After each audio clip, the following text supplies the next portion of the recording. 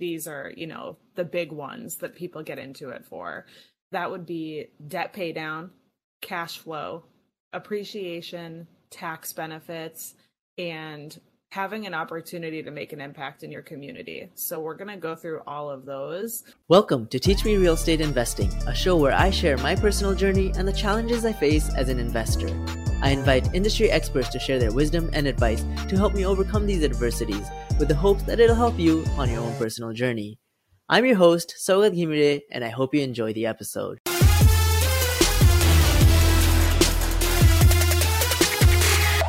Hey everyone, welcome back. Today we have an amazing episode and a fantastic guest, so I'm very excited for this one. In this episode, I wanted to take a step back and go all the way to the beginning. In a world where there are so many ways to invest, why did I and so many others choose to invest in real estate?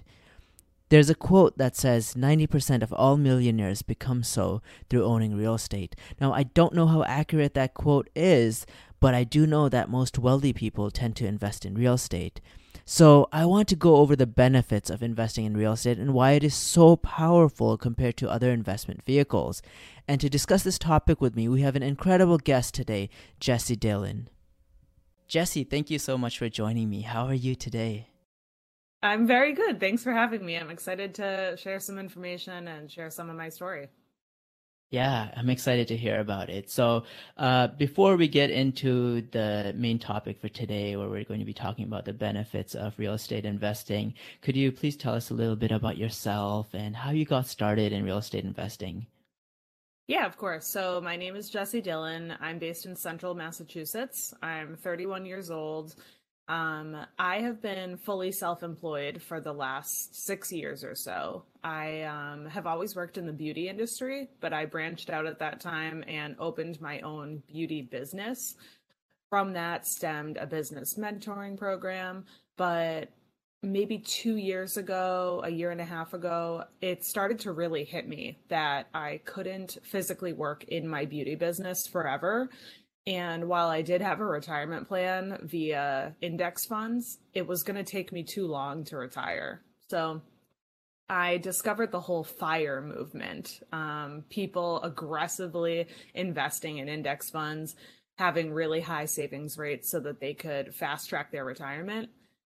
And I realized it was still going to take me 11 years if I did that. And working within my beauty business, actually doing services on clients, is really taxing on your body. You wouldn't think so, but there's a lot of repetitive movements and hunching over. So on one of these podcasts, a FIRE podcast, there was a real estate investor, and he explained how you can easily achieve early retirement through real estate in more like 2 years. So that was kind of the spark that led me down the rabbit hole of bigger pockets and, finding all these different mentors, following all these different people. And only a couple months after I listened to that podcast, I got my first deal under contract.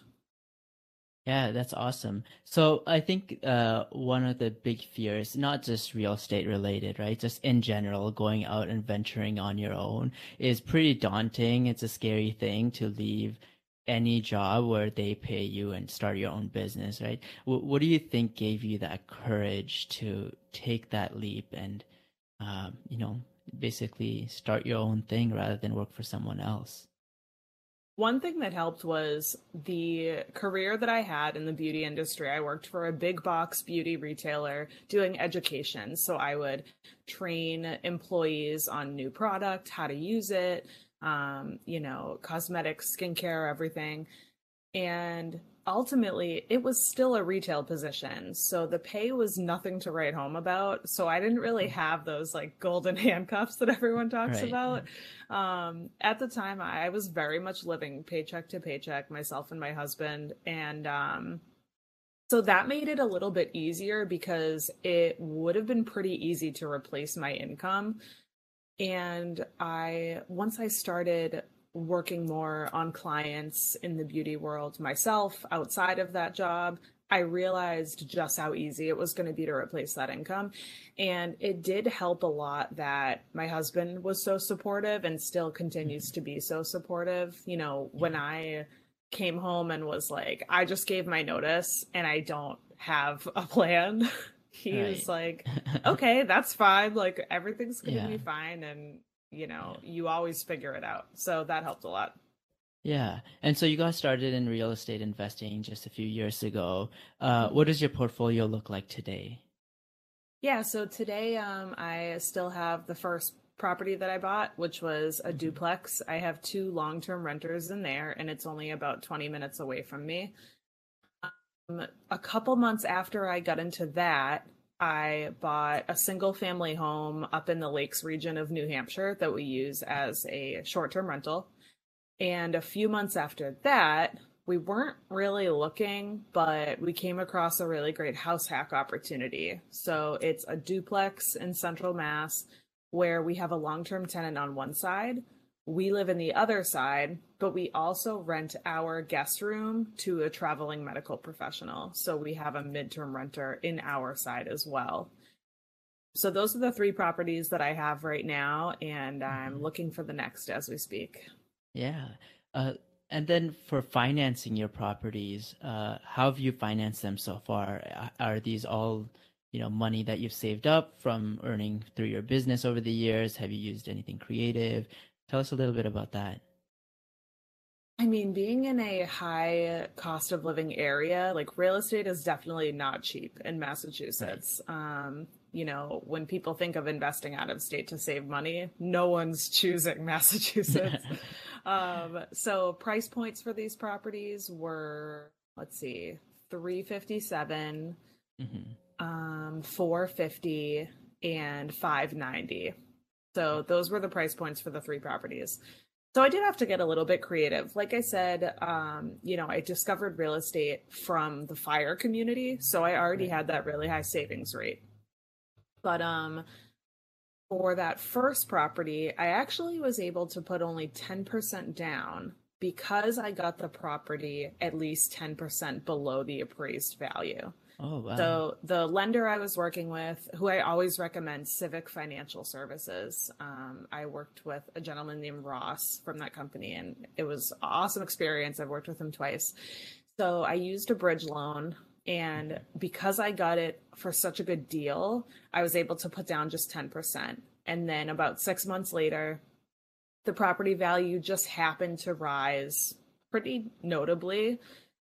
So I refinanced out of that high interest bridge loan into a 5-year adjustable rate mortgage to bring my monthly payment down and bring my cash flow up. Yeah, that's interesting. I think not a lot of people know that. So, and I myself was not super clear on that. So, when you buy a property, the lender will loan, I guess, depending on if you're a primary resident or not, right? Like, but typically, what people guess is like they'll fund like 80% of the appraised value, and you're responsible for the 20. But what you did here was because you bought the house for way less than appraised value, you didn't have to come in with 20% of the down payment, right? Am I understanding that Correct. correctly? Yeah, Yeah. so that's definitely not the case with every lender. I think it's Hmm. few and far between that would I allow you see. to bring that smaller down payment just for that reason.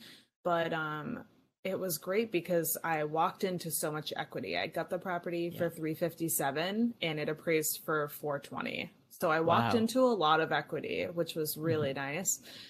Yeah. And I got it so far under market because it had been sitting for a couple months, and I went straight to the listing agent and really built rapport with her. I did get a little creative on the other properties as well. So for that second property, I used a vacation home loan. So I got to put down just 10% for that reason. Hmm. Um, and then for the third property, because it is also my primary residence, I got to Right. use an FHA loan and I was going to be able to put down just 3.5%. But there's actually such a thing as FHA loan limits. So depending on Yes. which county you're in, they'll only lend a certain amount, depending on your county and how many Right. units the property has. So I had to actually put like 8% down, but that still beats 20% for sure. Right. Right. Yeah. Let's talk about some of the challenges you face. So I want to talk about both the challenges of leaving your, you know, a W-2 job in the beginning and then transitioning to owning your own business, and then also the challenges you faced as you've gotten into the real estate space. Hmm. I would say one challenge that I had in common both of those times, when I left my W-2 to go out on my own in the beauty world, and then also when I decided to start investing in real estate, I experienced the same challenge both times where there were people in my life who absolutely believe in me 100%, but Hmm. out of concern, maybe were overly overly concerned. Right. For example, my mom, we're very, very close. She has full 100% faith in me. But, when I left my W-2, it was very scary for her because Right. she wants the best for me. She wants me to just have an easy, comfortable life.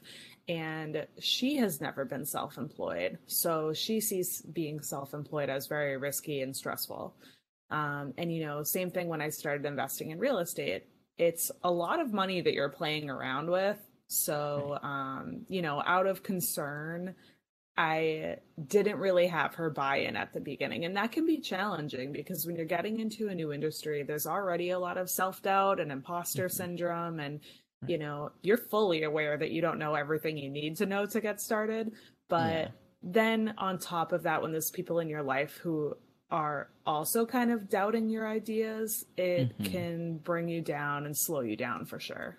Yeah, and I guess this is something I would say it's common to for most people, but myself personally, this is something I struggle with as well, right? Like sometimes the idea of leaving your W-2 and eventually, just being a full-time real estate investor, especially when there are people around you that, raise all these concerns, you already have these doubts in your mind, but then it starts emphasizing those. So what did you do to kind of overcome these self doubts or these concerns that people are raising?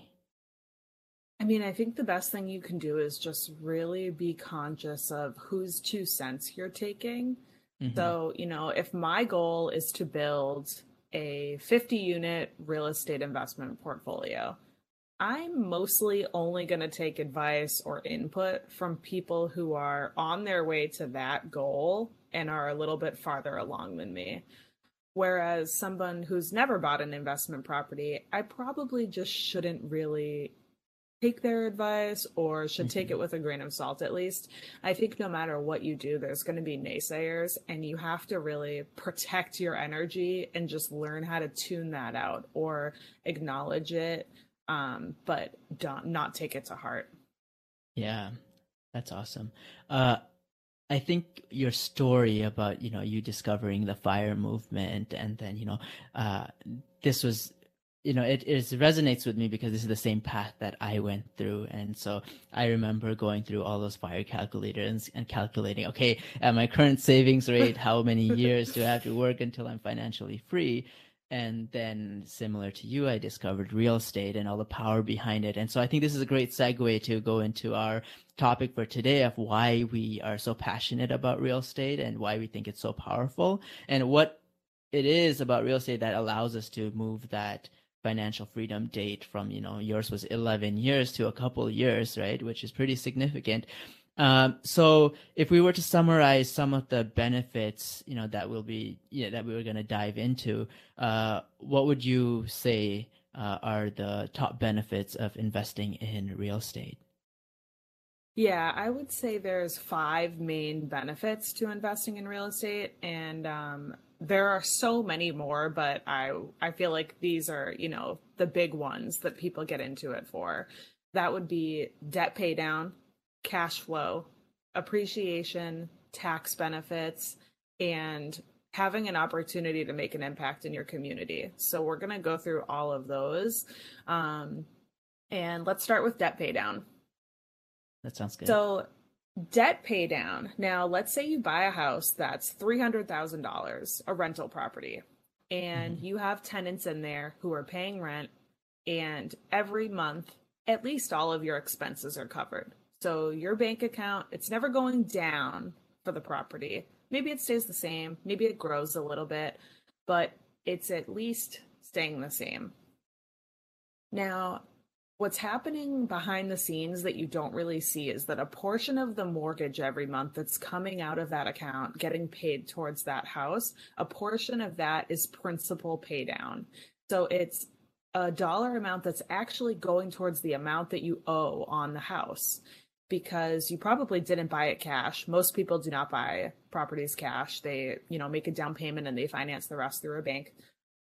So every month, that chunk of money that's going towards the principal owed, that's ultimately coming from your tenants, is almost like going into an invisible piggy bank for you for the future. Because every year you have this asset that's worth X amount, whatever the market says it's worth at that time. But every year you owe less and less on it. So if you were to sell it, you would have even less to pay off on that mortgage that you took out at the beginning and more cash to walk away with. So debt pay down is one of the biggest things. For example, with the duplex house hack that I have that I paid $590 for, I think right now, like, we just bought it over the summer, so a lot of the payment is interest right now. A smaller amount is the principal pay down, but each month I get at least $600 worth of principal pay down.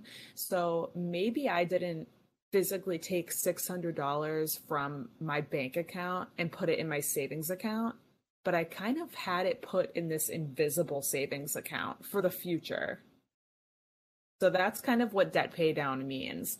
And, then after 30 years or however long your mortgage amortization is, you'll have a fully paid off asset, but you didn't actually have to pay for it. You made the down payment, but then it was paid for by your tenants, which is pretty cool. Yeah, that's awesome. And it also, like, as you build equity in that house, right, over time, from all this pay down, you can actually refinance and take that money out as well. It'll increase your payments, or it'll bring it back to what it was. Yeah, I guess it would just, if you wanted just your payments to stay the same, for example, you'd take the same loan out and you'd have another 30 years. You'd restart your clock, but then you get to take that money out and reinvest in other properties if you want to as well. It's pretty powerful. Yeah, exactly. I think a lot of people have the mindset of, try and have at least one property paid off, but you don't want to let too much equity sit in your properties, because in the long term, it usually does more for you if you pull it out and invest in additional properties. Right. Yeah. And I think a lot of times people will, there's the concept of return on investment, right? They'll put their initial down payment down and then they think about how much am I getting return. But I think David Green from the Bigger Pockets podcast always mentions this, is like, you actually want to look at your return on equity, right? So if you have a bunch of equity in that house and it's not giving you as much return as it could have if you pulled that out and bought another property, you should really evaluate that and consider, taking that money out and scaling your portfolio. Mm-hmm. Definitely. Yeah. Do you want to move on to the next benefit? Yeah. So the next one is cash flow. So I think this just builds on top of the debt pay down, right? So, the debt pay down is part of your mortgage payment, but anything that you have left over after paying all your expenses, so your expenses being your mortgage payment, your property taxes, your homeowner's insurance, and then you should keep some money aside for maintenance, capital expenditure, that kind of stuff as well, right? After you have all of that paid off, any money that's remaining, that is cash flow. Right. So as real estate investors, we're always looking for cash flowing properties so that we can use that extra cash to either use as our income, right? So we can live off of that, or we can use that cash, put it back into the business, grow buy more properties, scale the portfolio that way. The nice thing about cash flow or real estate is that, the mortgage that you get in a house is fixed for 30 years. If you get a 30-year mortgage, right? Sometimes you'll get the 5-year amortized 5-year arms, which your rate can change after 5 years. But if you get the 30-year fixed, your mortgage payment, which is the largest chunk of your expenses, will stay constant. But every year, rental prices tend to go up, right? So even if you buy a property and it's not initially cash flowing, maybe that's okay, because in that market, maybe rent prices go up year after year. So over the time, as you hold real estate for a longer period of time, your expenses will stay the same, but your income will increase because of the rental price increases, and then you'll cash flow more and more. So that's the other benefit of real estate investing. Would you like to add anything else to that?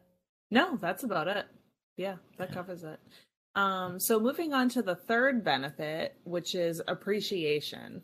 So if you buy a property for $300,000 and you put, let's say, $30,000 down, 10%, right? Every month, you're probably making a little bit of cash flow, like we said, which is great. And also every month, the debt's getting paid down. So you're putting money in that invisible bank account. But there's another thing happening as well, which is appreciation. So every year, over time, averaged over time, the property is actually becoming worth more and more and more. Now, in Massachusetts, for example, the average annual appreciation over, if we look back like 25 years, is something like 4.5%. So if my plan is to hold a property long term, like 30 years, I could say, on average, I could expect this property to grow in value 4.5% every year. Now, that's not linear. It goes up and down. There might be a year where my property is worth less than it was last year, but this is the average stretched out over time. So, after you pay off the 30-year mortgage, you don't just have that $300,000 asset. Now it's worth probably a lot more. Now, some areas of the country are lower appreciation areas where you're not going to see huge jumps. And some areas, there's higher appreciation. And it's pretty easy to look that up on Neighborhood Scout. That's a website that I like to use for that. But yeah, so you're getting into a property and it's worth X amount today. But if your plan is to hold it for like 20 years, it's probably going to be worth a lot more. And you didn't have to do anything to make it worth that. But there is another type of appreciation that we call forced appreciation, where maybe you buy a house that's a fixer-upper and you fix it up, you do whatever you needed to do to it, and you just forced appreciation because now it's worth so much more. And it's typically not just worth the amount that you put into the fixer-upper. Like, say you spend $20,000 on repairs. It's not usually only $20,000 more valuable. It's usually like way more valuable because people pay for the convenience of it being all done, that they don't have to go spend the $20,000 separately on repairs. So this is kind of the thought process behind flipping houses. You buy a house that needs a lot of work, you put, $50,000 into it, but it added $100,000 or $150,000 to the value on top of what you paid for it. So that's forced appreciation. I hope you're enjoying the episode so far, and if you are, I would really appreciate it if you could give me a 5-star rating on whichever platform you're listening to me on. It would help get the podcast in front of more people so that they can also get value out of it. Thank you so much. Now let's get back to the show. Yeah, and I think one thing I want to point out here, which might be a benefit on its own, is in real estate, it's so powerful because the investment we make is also leveraged, right? When you buy a stock, for example, let's say you buy for $10 and it becomes $15, you've made $5, right? You basically have to pay $10 to own it, and then you make, the extra $5. In real estate, we come in and we only put 20% down, sometimes even less, right? But whatever it appreciates, we get to pocket all of that. So it's so powerful. So if I buy a house for $125,000, right? I put 20% down. Come in with $25,000, right? And let's say in 2 years that house is now worth $150,000. right? That $25,000 equity that I put, because it appreciated another $25,000 over the 2 years, now I have $50,000, right? Over 2 years, I've doubled the my initial investment.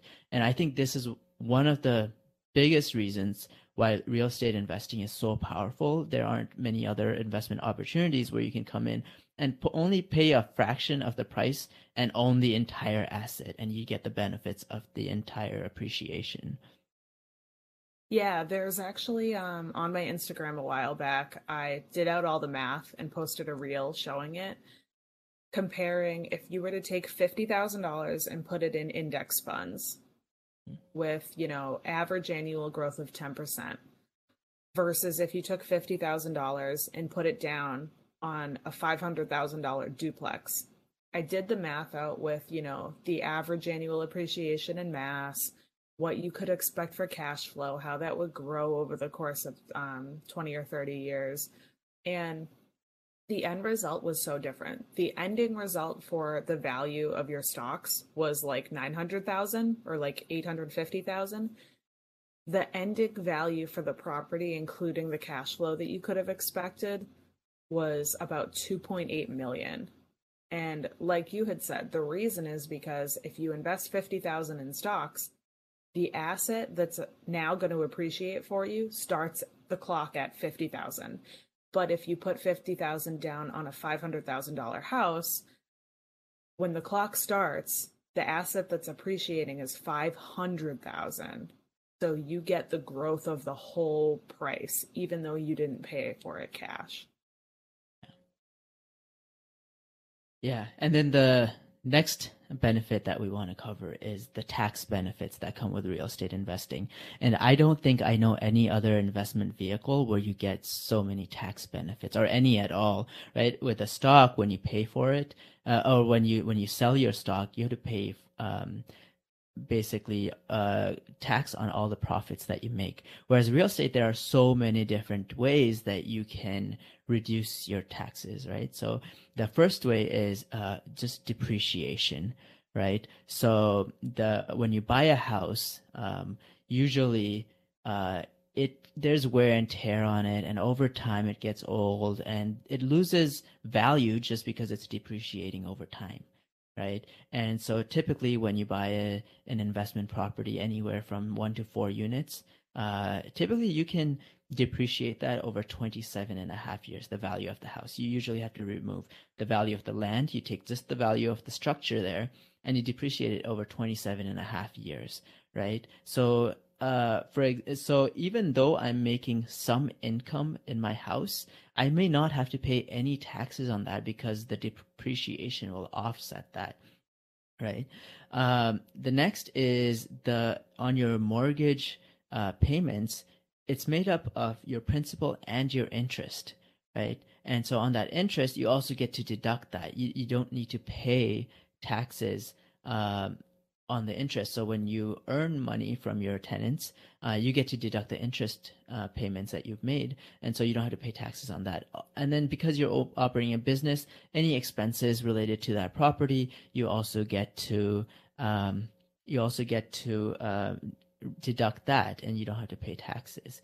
And I think the one thing I want to mention around all these tax benefits is I think there's a lot of negative stigma around it, about the tax benefits of real estate investing. You always hear, oh, rich people are not paying taxes because they are using their real estate to depreciate it. But I think my mindset and before I educated myself, I myself would believe some of these stories as well. But as you kind of dive into it, and I think, my mindset has changed after listening to Robert Kiyosaki talk about this, is that these are not there by accident. No, like they're not loopholes per se, right? But the government puts these tax benefits there on purpose because they want people, investors like you and I, to go and buy all these distressed properties and put, our money into it and renovate it and make it better and make it livable so that we provide additional housing for people, right? Because there's a housing shortage in the US.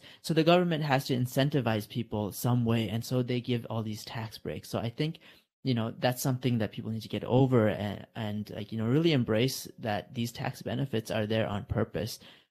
Um, and then lastly, I think, I mentioned that, when you sell a stock, you have to pay taxes on all the profits that you've made, right? But with real estate, you you actually get to do what's called a 1031 like kind exchange, where you can sell your real estate and buy more real estate and then shelter you're basically kicking the tax payments down the road.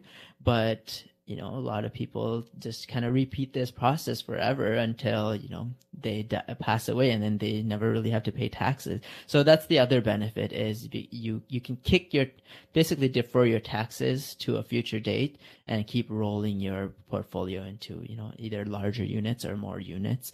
Yeah, I think that's about it. Anything else you'd like to add? Yeah, there is another really cool tax benefit to investing in real estate for some real estate investors, and that would be real estate professional status. Mm-hmm. So if you spend a certain amount of time working in your real estate business, doing qualifiable tasks, um, that the government recognizes as, yes, these are tasks of someone who is working in their real estate business, not necessarily on it, but in it, like with property management and bookkeeping and things like that, or, making repairs to your properties yourself, right? If you spend a certain amount of time on that, you can qualify for what's called real estate professional status. If you qualify as a real estate professional, then the tax breaks that you get from your rental properties can actually be used to offset taxes that you would have to pay from other income. So, for example, I own my beauty business and I usually have to pay a whole boatload of taxes from that business. But now that I've achieved real estate professional status, the depreciation and all the other tax benefits of owning my rental properties actually cuts down on my tax bill for the beauty business. So there are lots of other ways to qualify as a real estate professional. I will say it's a lot easier if you have a short-term rental, because there's a lot of work that Mm-hmm. goes into operating one of those. But this is obviously something you would want to get professional advice on from like a CPA, a tax professional in Right. your state. Yeah. No, I'd like to second that. I think I own an Airbnb right now, right? And uh, even though I am, even though I don't have a real estate professional, that what did you call it? That status, right? Um, I still qualify for setting my W-2, because a short-term rental, it actually counts as an active business. So so what that means essentially is any profit that I make on my Airbnb properties, I'd have to pay taxes on top of my W-2, right? Which with other real estate income, it's considered passive income, so it's not the same category. You pay less taxes on that. But because this is an active business, um, I'd have to pay taxes on top of my W-2. But what this also means is that any losses I have in my business is also an active loss. So instead of adding to my W-2, I can take away my taxable income from my W-2, right? And then I guess, this combined with, I didn't touch on this, but bonus depreciation. Now they're phasing this out over the next 5 years. So, depending on when you're listening to this, you'd want to double check these.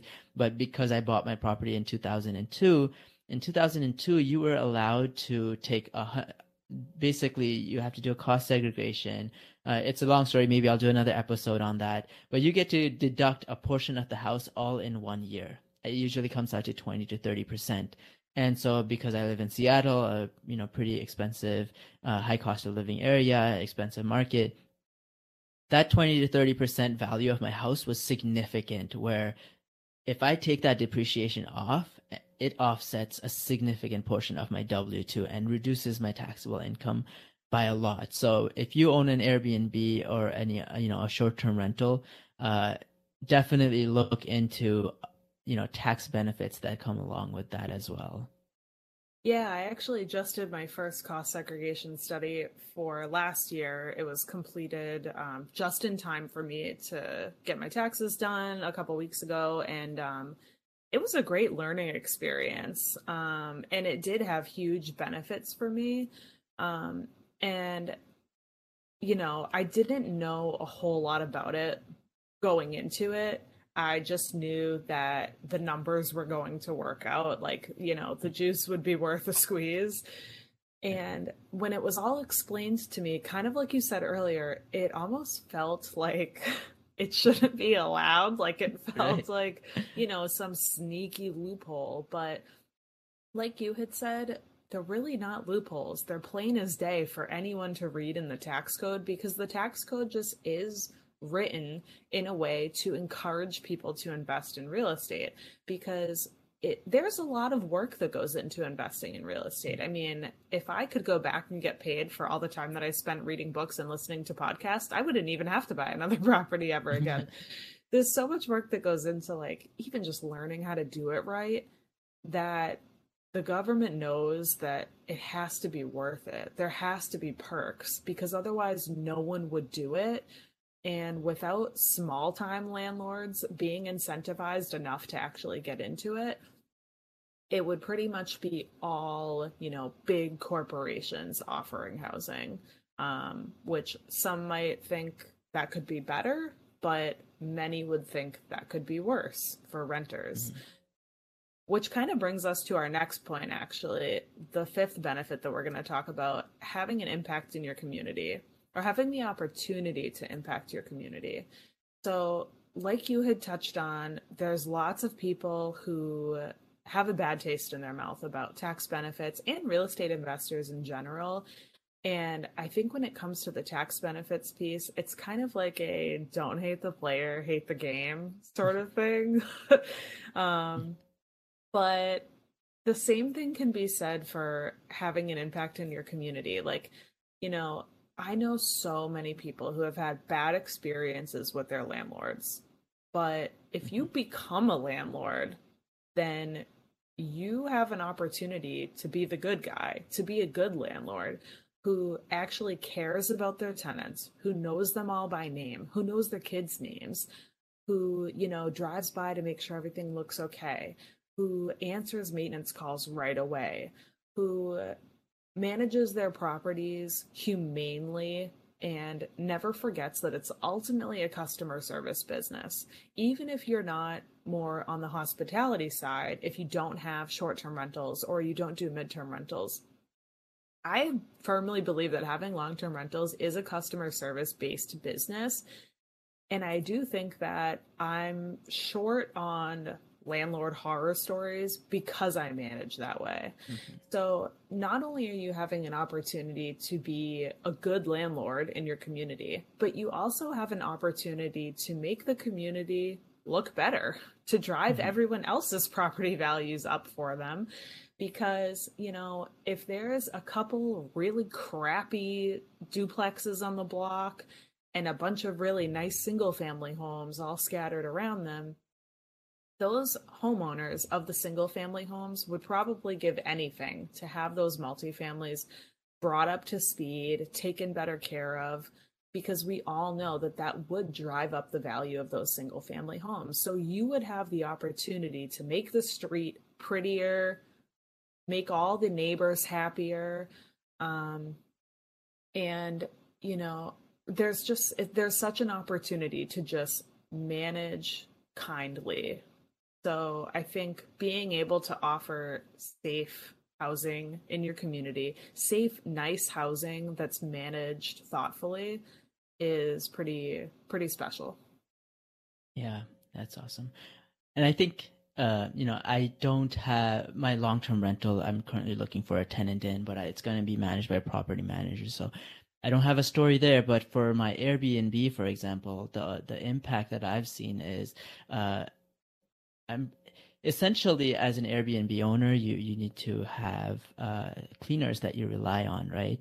And so you also have that opportunity to provide a job for someone to come in regularly, someone who can, dependently rely on, a source of income, right?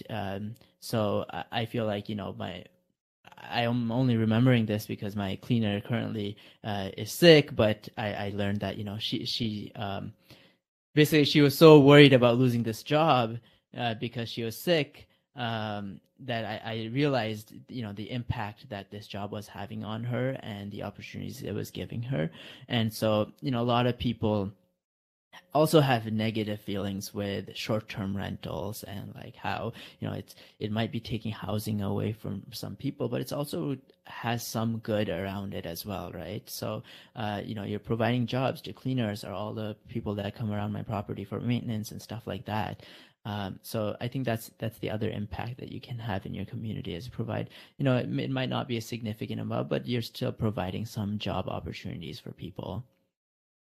Yeah, and I mean, that's a really good point. And depending on how much you want to scale your real estate business, you might have to create a position for an in-house property manager, a full-time in-house maintenance person, a full-time in-house bookkeeper. So there's so many other roles that you may have to create one day. And then not only do you have the opportunity to create a job, but also to be a great boss for Mhm. somebody. So yeah, there's definitely a lot of good that you can do as a real estate investor. Yeah. This was incredible. I really love this episode. It's probably one of my favorites, and I think, uh yeah, I just love the opportunity to share with people, all the benefits in real estate investing. So for people who listened and they're like, "Hey, I really want to get into real estate investing. I'm excited." Do you have tips or advice for them on how they can get started? Yeah, I think the best way to start is to find a couple people, maybe on social media, who are doing exactly what you want to be doing in a couple years, and just connect with them, engage on all of their content, send them a message, just reach out and say, like, I love what you're doing. And if you have some kind of skill that they could maybe benefit from, say, I do social media content creation. I'd love to create content for you for free in exchange for, you answering questions here and there when I have them as I get into this. And I want to make the point too, like, if you're listening to this, which I think it'd be kind of weird if you listen to this and you're not really interested in getting into real estate. But if you listen to this and you're like, real estate sounds like a great investment, but I just don't want to do that, there are ways to still benefit from all these perks that we talked about and invest in real estate without having to learn anything or do anything or ever answer a maintenance call. You can become a private lender. You can become a silent equity partner. You can invest in a syndication. There are so many ways that you can put your money to use in this way and reap all the benefits without ever having to do anything. And if that sounds too good to be true, just trust me when I say, if you go to a real estate investors meetup and say that you have money and you need someone to invest it, you're going to be the most popular person in the room. Yeah, we're always looking for money to invest. Yeah. Yep. So, for I'm curious to hear about the next steps for you, and I think this is a two-part question. I want to hear what do you have planned in the near term, but I also want to hear about your goals for the long term. I know you mentioned financial independence and not having to work, but I'd like to hear like more. What's after that, or like what do you plan on doing? Have your goals changed? My goals really haven't changed that much. This year, my plan, and I don't like to say a goal because I feel like it makes it sound optional, and this is not an option. My plan for this year is to add 50 long-term rental units with partners. So, just leveraging other people's money, like I was saying, people who know the benefits of real estate investing. They would love to have their money work for them that way, but they just don't have the time or the knowledge or desire to do it themselves. Um, I'm using partners in that position with me being the active partner to find these deals. So we're looking to get into 50 units this year. And truthfully, adding those 50 units would fully retire me. I mean, I do consider myself already semi retired because I only have to physically show up to work one day a week to take my clients at the beauty studio. Otherwise, the rest of the team as they're working. But after after that, I mean, once that goal is checked off this year, then I'll really have to reevaluate, because I know, at that point I'll have reached my ultimate goal, right? I'll have time freedom, financial freedom, location freedom. Those are my big three. But I am so passionate about real estate investing and I love doing it so much that I definitely will not be stopping when I meet that goal, but maybe I'll take a forced break for a couple months. Yeah, I like that forced break. Yeah. Yeah, that resonates with me. That when I first started the financial independence journey, I was like, okay, I'm gonna get there and I'm gonna quit and life is gonna be awesome. And then I started getting into real estate. I was like, okay, I'm gonna get there and it's gonna be awesome. But then now I'm like, this is really fun. I feel like I'm the type of person that won't want to stop, even once I reach that point where I can retire and just live off of, the rental income or, any other income from the real estate business. I feel like I still have this passion to, continue either growing the portfolio or giving back or, doing something in this space. So people who listen to this episode and, either want to invest with you or want to learn from you, or, they want to reach out to you for anything, to connect with you on social media, where can they find you? Instagram is best. And on Instagram, I'm Jessie Dillon with an underscore at the end. Awesome. And we'll link that in the YouTube show notes as well. And if you want to connect with me, you can find me on Instagram and YouTube at ISOGotThis. Jessie, thank you so much for joining us today. This was a lot of fun. Your story is really inspiring. I hope it inspires others as well. And yeah, it was a pleasure. Thank you so much. Yeah, thanks for having me. I'm glad I could share. All right, that is the end of today's episode. I hope you enjoyed it, and if you did, I would really appreciate it if you could take a moment to give me a 5-star rating on whichever platform you're listening to me on. It would really help my mission of teaching more people about real estate investing. Thank you, and I'll see you in the next one.